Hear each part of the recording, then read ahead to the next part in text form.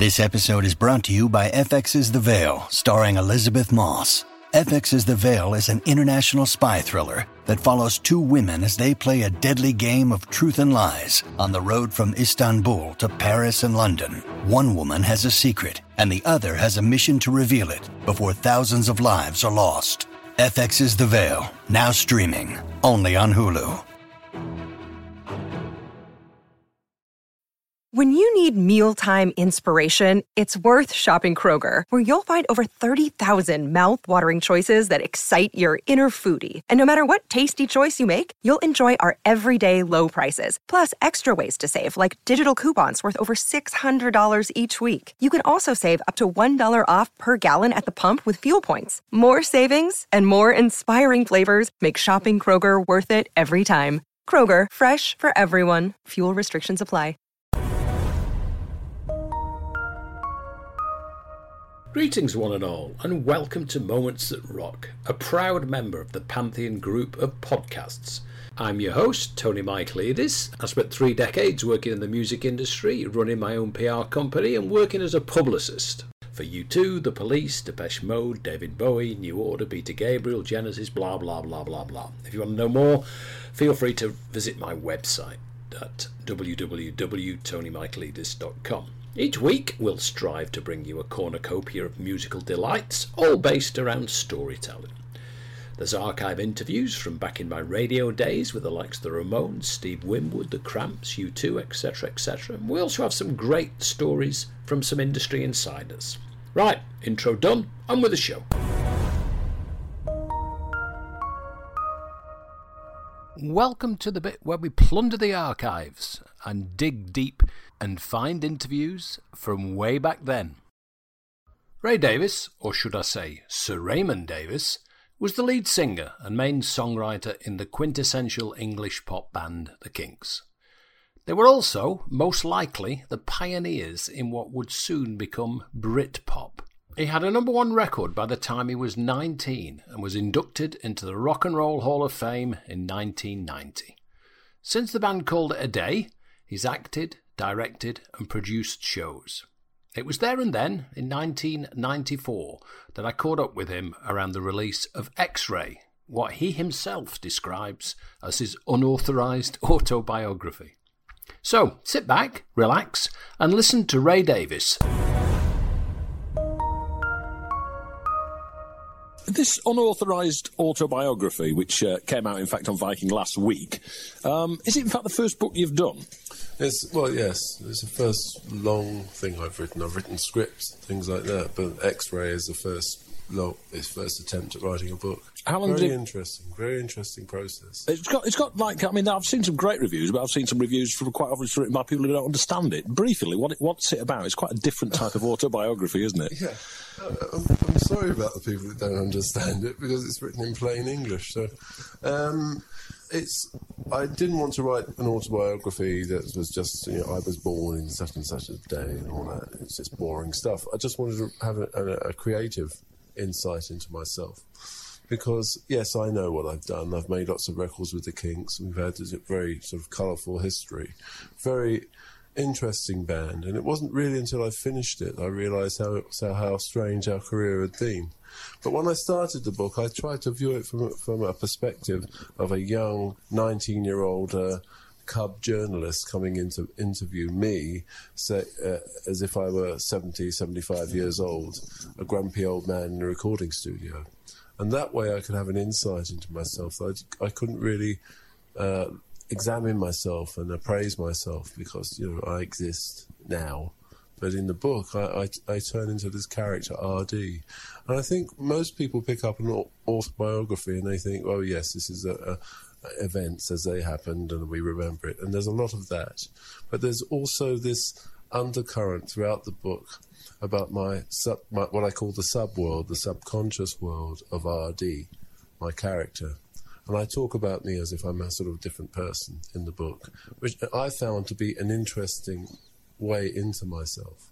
I'd imagine the fact that it's some 500 pages long means that by the time you've got into it, you get well into it, and it just continues very easily, doesn't it? It's 400 and 20s, something like that. It's an interesting book, I think, to read as a whole. It's people that have read it, they read it once and they say, "Oh, I'll go back and read it again." It leaves you with a lot to think about, and you pick up on things second time round. So it's. But like I say, I haven't read it all, but I intend to read it all. But obviously, having just been a slow reader, I didn't have a chance to read it all before you arrived.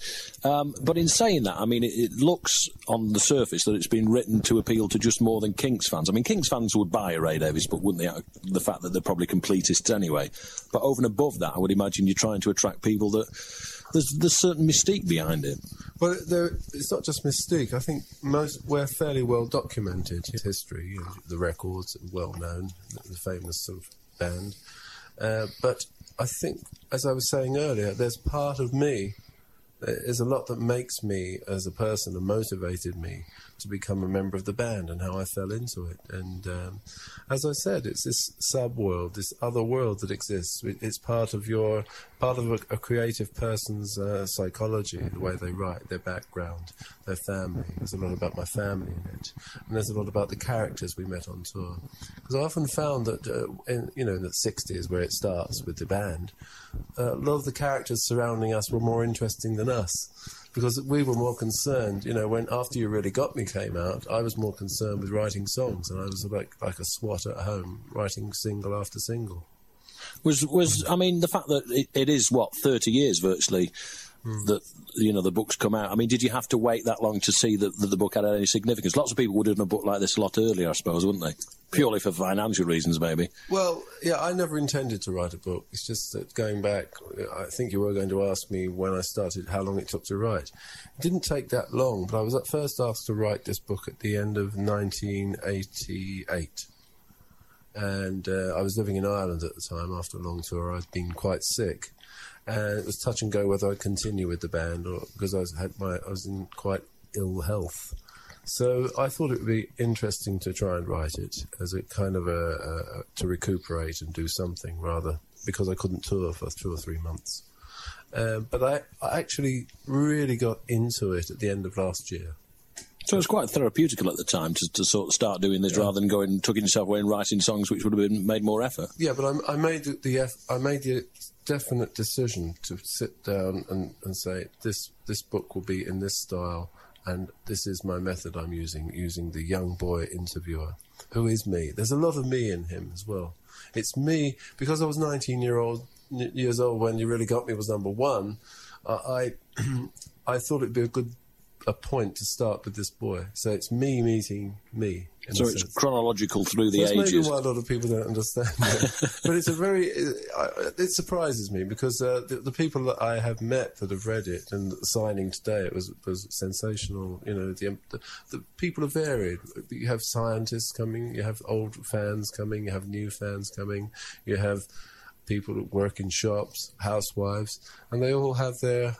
I think there's something in it. I don't want to be all things to all men, but I think because it's about a band that's known, has a history, that singles, the singles that people remember, it has a single memory in people's minds. And I think this book adds a little bit of the background to those songs. It sounds quite modest the way you talk about it. I mean, you should have a book, really, shouldn't you? And I mean, I suppose, the fact is that there will be people out there that have got Kinks records whose parents have got Kinks records. So the curiosity factor means that you can probably appeal to over 30 years to 2-3 generations, which isn't such a bad thing anyway. It's not a bad thing, but it's not.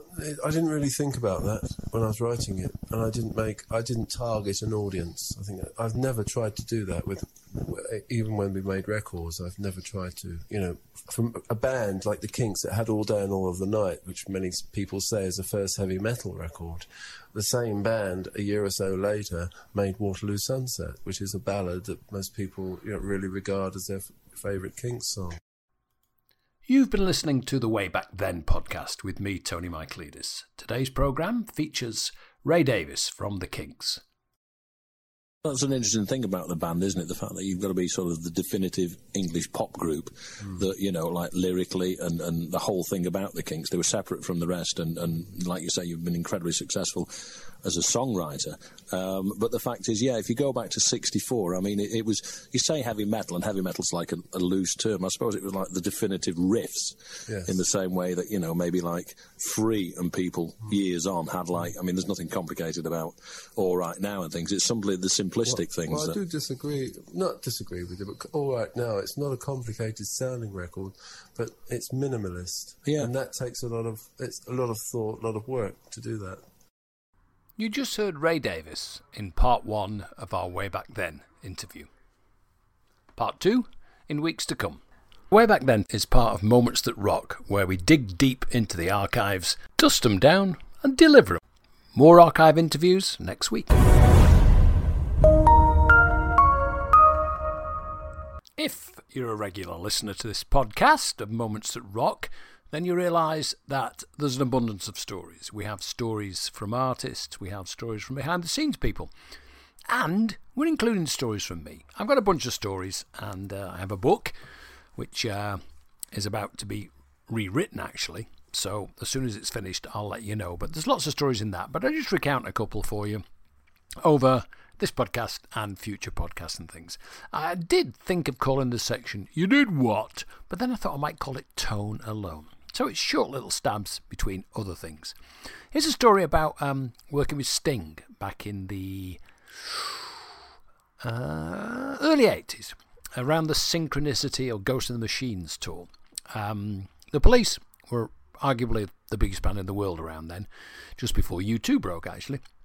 And I enjoyed working with them a lot. Of course, everybody wanted the Police and Sting especially on everything.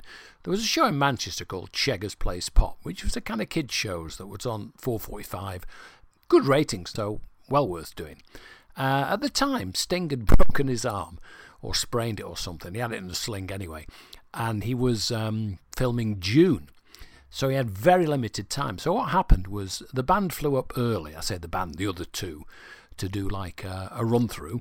It wasn't live, it was kind of lip-syncing and everything. But you can't do it without your lead singer, because he's the one who's lip-syncing.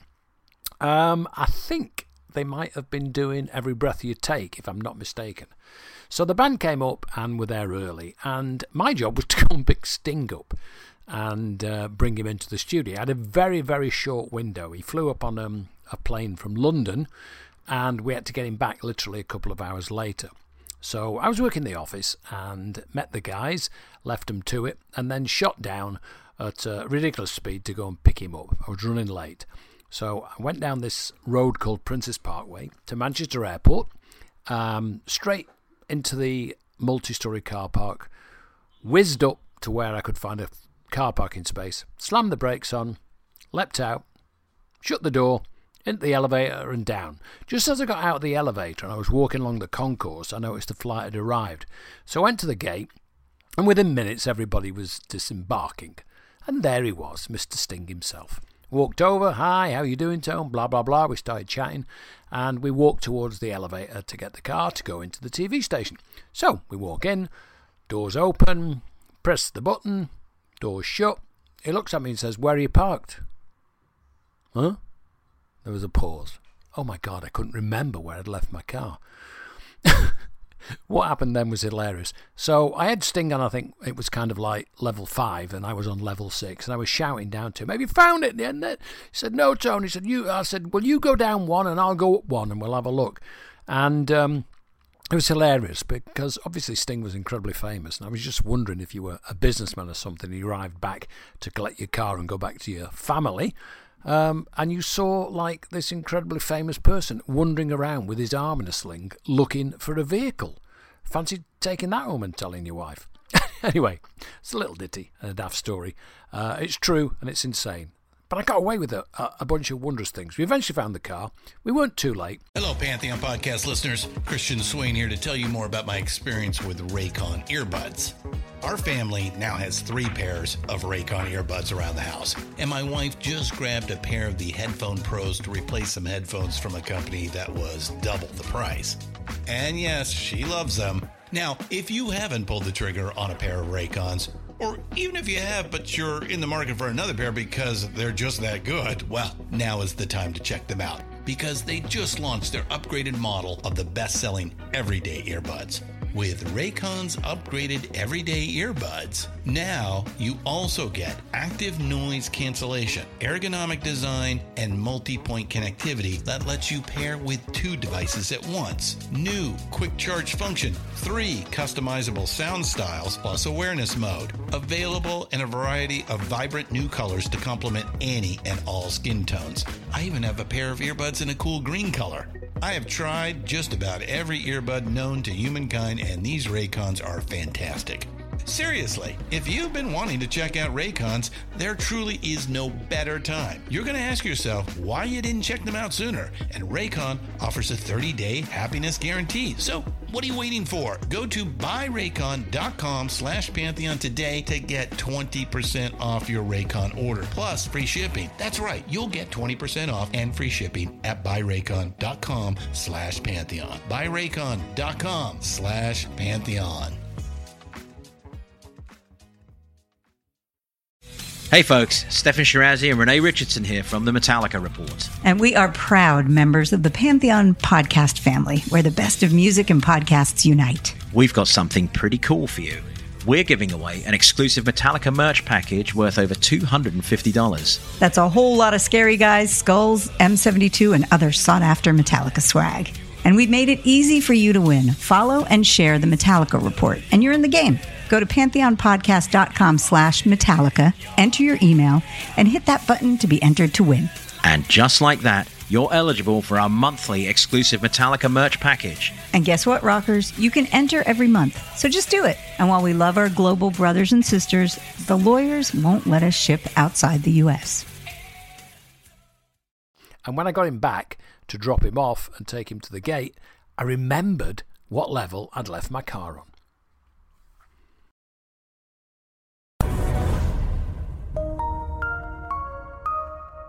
There's a whole bunch of rock stars who work behind the scenes, and they have some great stories. Insider Insights takes you inside their world for their stories and their rock star moments.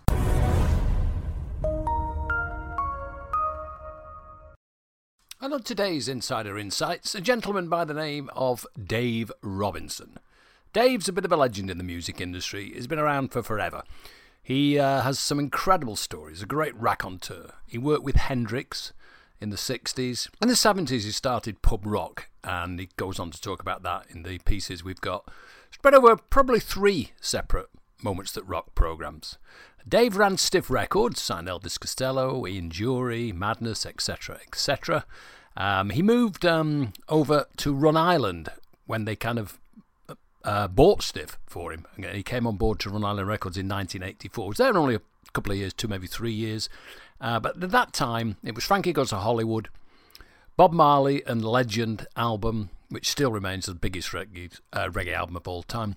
And of course, the unforgettable Fire by U2. So in that year, Dave gave Ireland its most successful year. He's done other things, he's still around and about. And like I say, I could listen to him forever. So what I've done is I've split his interview, well, not really an interview, it's just asking Dave a few questions and letting him roll with it. And we'll spread it out over the next few weeks. But this is Dave Robinson and part 1 of Insider Insights. You were a kid growing up in Ireland. How did you get into the...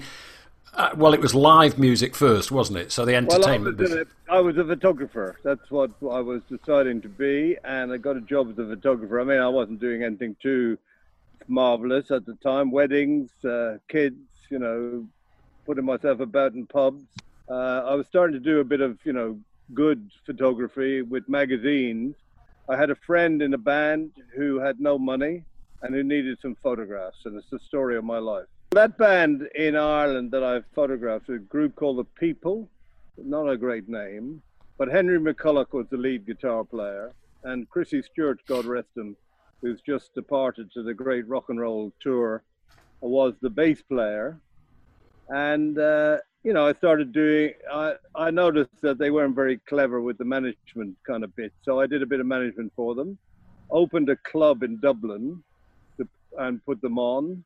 and the photography kind of waned at that point. And but after a year or 18 months, Ireland didn't have a very big kind of pop circuit. I mean, they had show bands. You'll know about those, the 7-piece, 8-piece brass section playing a lot of country and charts material. Very good, some of them very good. So I did a lot of photography for them, and there wasn't a lot for young 4-piece bands. There wasn't a lot. So I decided that I would get back out of the 4-piece band business and back into photography. So I went to London to get 2 or 3 jobs. In those days, you could do three shifts and sleep never, and earn quite a lot of money very quickly. I had 3 different names, so it was very useful. And during that period, the band rolled up from Ireland. They decided to follow me. They didn't take no for an answer. And so I got them a few shows, and they got me thrown out of my flat by being really noisy and, sleeping on my floor. I remember being very irritated by that. Anyway, on the 3rd gig, a gentleman with round glasses and a little mustache said at 4 o'clock in the morning when they played, he said to me, "I would talk to me before you do anything else." And I said, "Oh, yeah. So who are you?" And he said, "Well, I'm Jimi Hendrix's manager." And I thought, yeah, a likely story, what else is new? Luckily, the promoter, a guy called Joe Boyd, passed by at that point and said, "That's Mike Jeffries." And I said, "Oh, well, very sorry, Mike. Yeah, I'm all ears." He had a club in Mallorca. He had 3 clubs in Mallorca, and he wanted a band for Mallorca, an Irish band. And that was critical because Britain and Spain were fighting over Gibraltar yet again, and all English work permits were cancelled. So his clubs had no groups. And so he wanted an Irish band. But the fact he was Jimi Hendrix's manager was very appealing also. We went to Mallorca. We had an incredibly good 3 months in Mallorca. And during that period, Chas Chandler, who was his partner, came out, the Animals bass player. And he quite liked the band, and he, said, "Oh, this is pretty good." Henry McCulloch was always a great guitar player, and a singer called Ernie Graham, who of course is gone as well, was good. Very Van Morrison influence. They were from Belfast. So I had to explain to them that in order to get this gig in Mallorca, they had to get Irish passports, as in the Republic of Ireland, and they didn't want to do it. They said it'd be killed when they got home. I said, "You don't have to tell anybody, hide your passport in a strongbox." But I had to explain all that to them. You think, fucking musicians, when are they going to learn? Do as you're told and just follow me, So when we came back from the club tour in Mallorca, Jimi Hendrix was doing Savile theater shows. And as luck would have it, we got on as support. Chaz liked the band, wanted to manage them. And that was the big breakthrough. So the band joined up with Chaz's management team. I was still retained a small percentage, but our first gig abroad was a tour of America with Jimi Hendrix. The tour manager got ill on the 2nd week of the tour, got ill and had to go to England for medical treatment. And somebody gave me a briefcase, a schedule and a Beretta. A Beretta. They said, "You need to carry this for the insurance." And so I was licensed to carry it concealed, which is the big thing, it seems. I could carry it inside my coat. I never carried it at all. I put it in the bottom of the briefcase. I never looked at it again. I took the magazine out. And so I was tour manager for Jimi Hendrix. And that's an entirely different story, and full of interesting and never-ending delights and aggravation. And that was my launch, into the fire of major tour America, which was very different to what happens today. There was no articulated lorries, there was no extra security, there was no anything. The Soft Machine, the Heir Apparent, and Jimi Hendrix on a 54-day tour in 52 days. So what year are we there, Dave? 1968. A good time to be out there playing as well. I mean, Hendrix became more popular in the UK before he did in the States, didn't he? Yeah, he broke in the UK. Chas had the idea and knew what he was doing, and then he was fed back into America. Unfortunately, Jimmy had,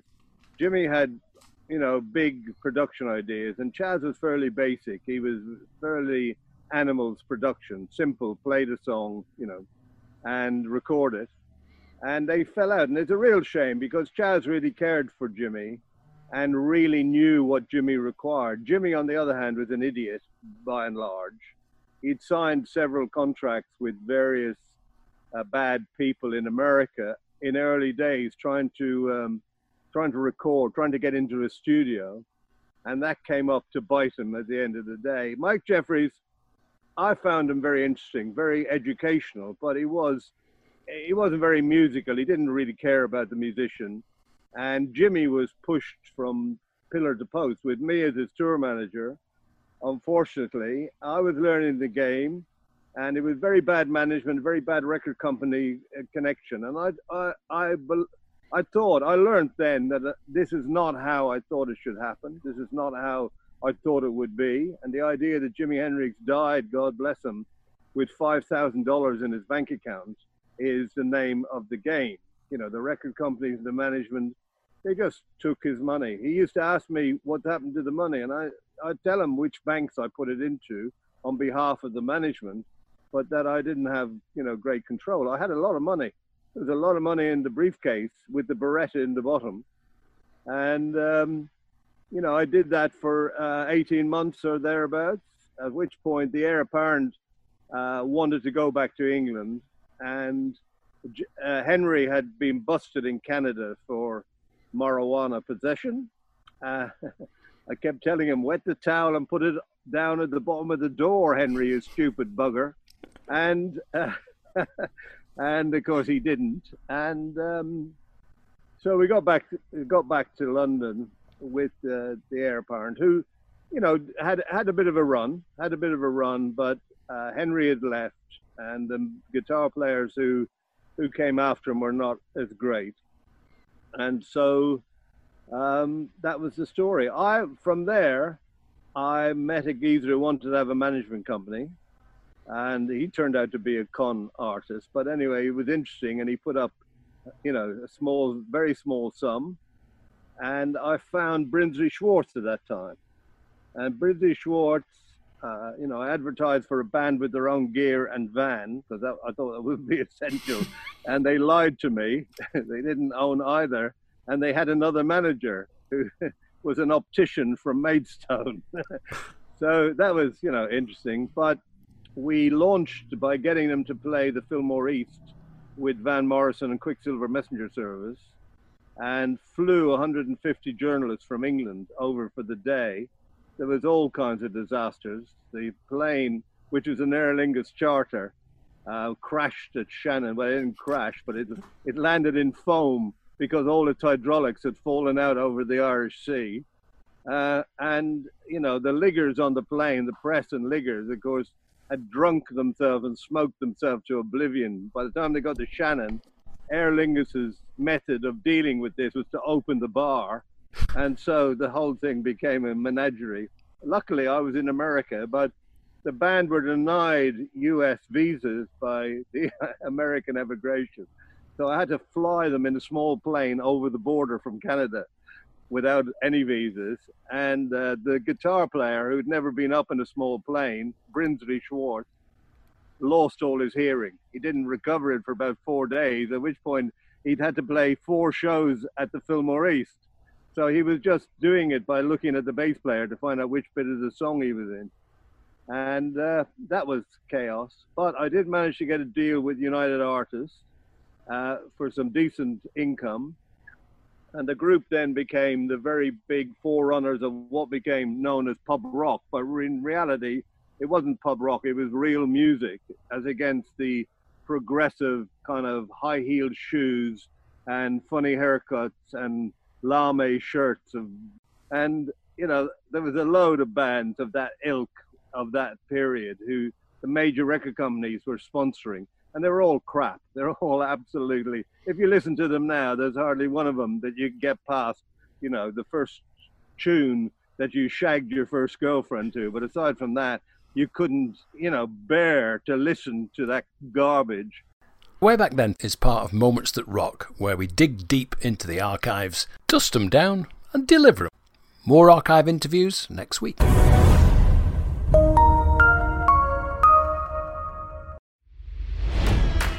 It's NFL draft season, and that means it's time to start thinking about fantasy football.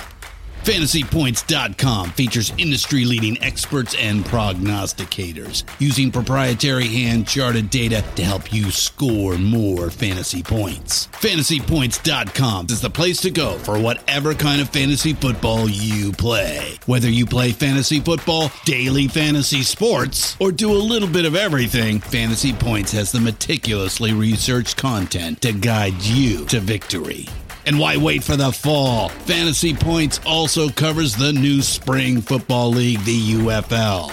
Join the guru, John Hansen, Scott Barrett, Joe Dolan, and other massive names in the fantasy football universe with an exclusive offer. Use code Pantheon for 15% off any Fantasy Points package, including the all-in package, with access to every article, tool, and data nugget that Fantasy Points has to offer. That's FantasyPoints.com and code Pantheon for 15% off at Fantasy Points. FantasyPoints.com, code Pantheon. Score more fantasy points.